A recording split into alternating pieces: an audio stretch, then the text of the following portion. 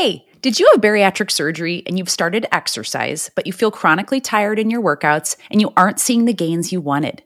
It can be really confusing to know how and when to adapt your bariatric nutrition guidelines to reflect the needs of a more active lifestyle. We are going to discuss today the differences between bariatric nutrition and sports nutrition guidelines, and you will learn how and when it is time to adapt your intake to help you reach your new fitness goals.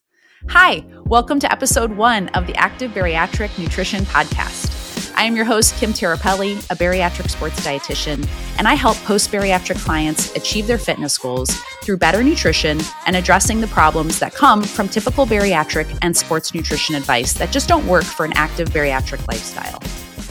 So since today is episode 1 of the Active Bariatric Nutrition Podcast, I wanted to just give you a little bit more background information about me so you get to know me a little bit more. So I'm a registered dietitian. I've been working with both athletes and bariatric clients for the last 15 years. I was a sports dietitian at a Division I university where I helped collegiate athletes fuel to compete, and I am currently a certified specialist in sports dietetics. I was a collegiate athlete myself, and that's just an area that I really, really enjoy, and I'm excited that I get to keep working with athletes as well as bariatric athletes. Most recently, in the last 9 years, I've worked in an outpatient clinic for a bariatric surgery department, helping patients prepare for their bariatric surgery, as well as work with them after their surgeries on their weight loss journeys.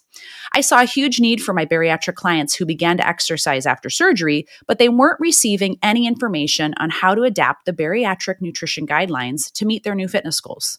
I also know how hard it is to get into very busy clinics and not be able to get that guidance that you are looking for. And to be honest with you, I think there's a little bit lack of information in this area specifically around nutrition guidelines for an active bariatric lifestyle. So I decided to take the leap. I left my full-time job and I opened up my own private practice. I see clients one-on-one virtually where I work with them individually to develop a nutrition meal plan that helps them meet their needs, their goals, especially if it is more fitness related. So I wanted to talk today again about what are the differences between bariatric nutrition guidelines and sports nutrition guidelines, and really discuss when it is time for you to make a change to maybe incorporating more of those sports nutrition guidelines to help you reach your new fitness goals. So let's dive into today's episode. So what are the main differences between these two areas of opposing nutrition guidelines?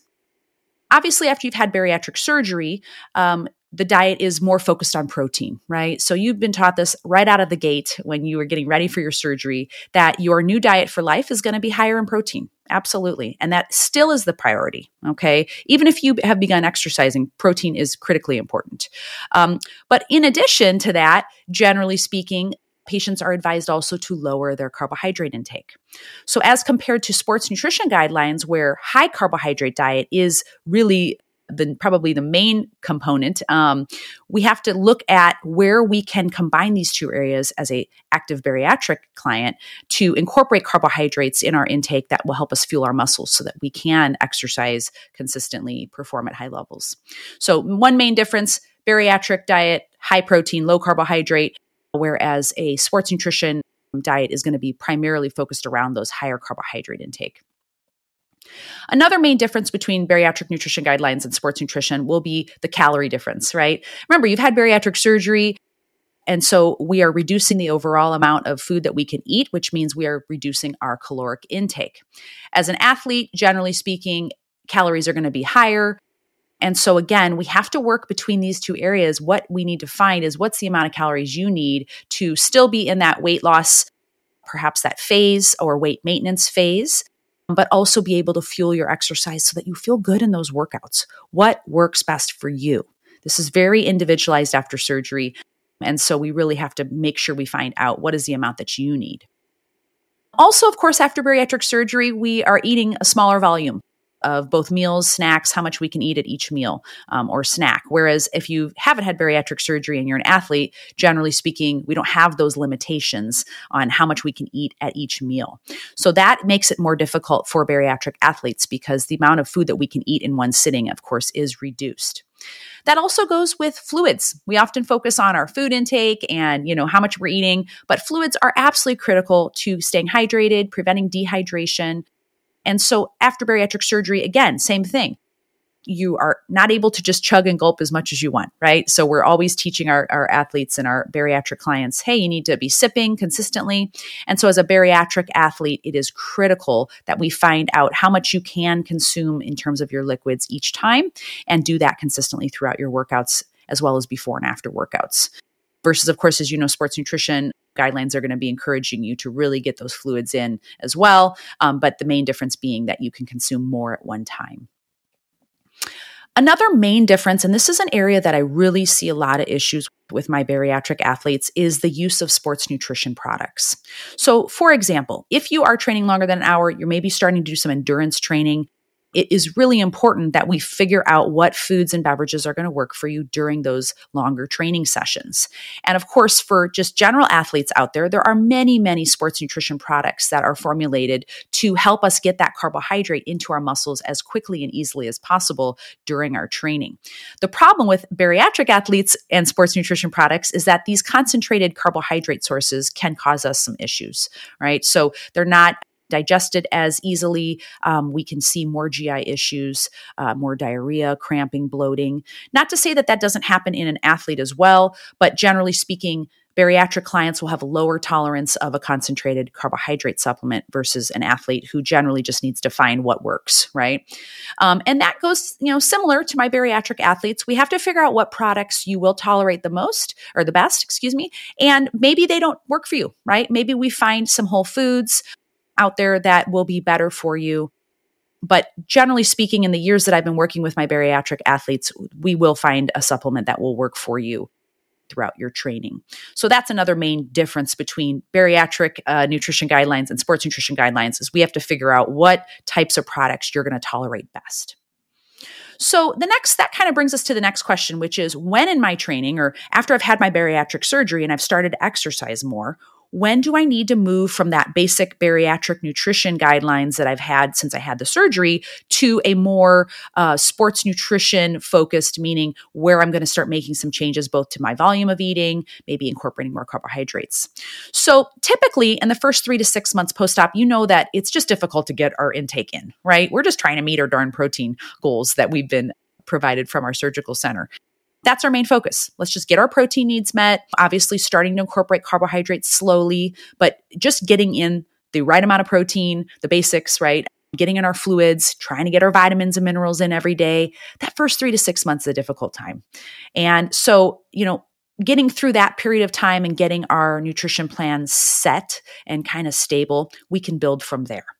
As you increase your exercise though, and I would say generally speaking, where I see clients start to say, hey, I'm really starting to feel run down in my workouts and I feel like I can't even complete it. I'm so tired all the time, is usually when I see clients working out about 4 to 5 times per week consistently of about an hour or more.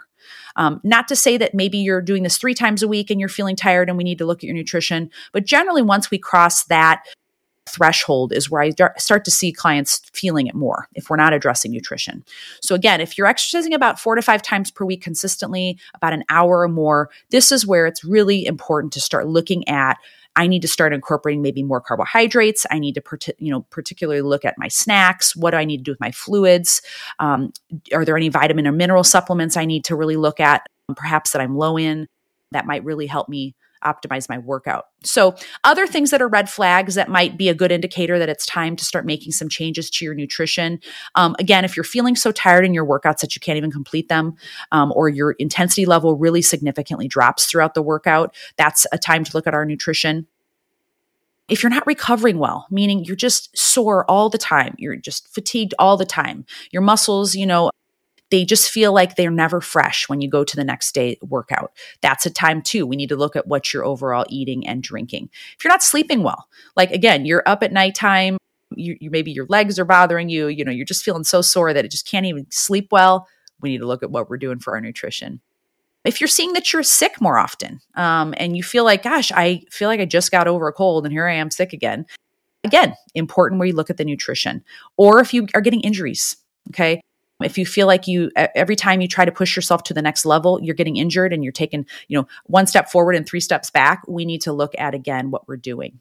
If you're not seeing any changes in your workouts, meaning you're not seeing any gains, you're not seeing an improvement in maybe the weight that you're lifting or perhaps the intensity level that you're training at, again, we want to look at where can we make some changes to your nutrition to really optimize those workouts. Because again, guys, you had this great surgery, you had this life-changing surgical tool, you're on this new journey, and we want to use this tool to the maximum, opportunity that we can. And we want to make sure that we're eating properly so that that tool can be used. And so if you're wanting to, make body composition changes, or you're wanting to, train for this half marathon or, a cycling race, whatever it might be, it's something that we can seriously make a dent in by changing the nutrition and really helping optimize the workouts so that you see those results that you're looking for.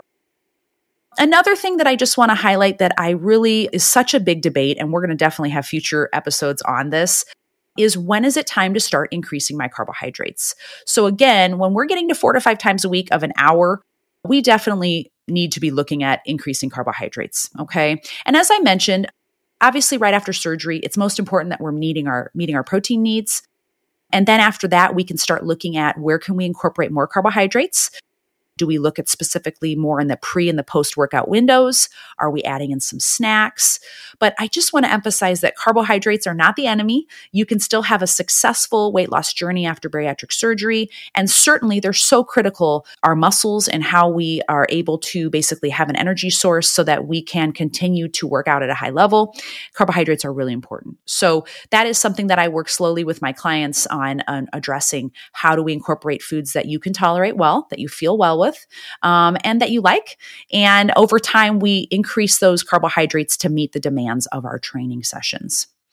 So that summarizes today's session. I wanted to just really invite you, if you like today's information, I hope that you'll follow up this channel, that you'll like and comment.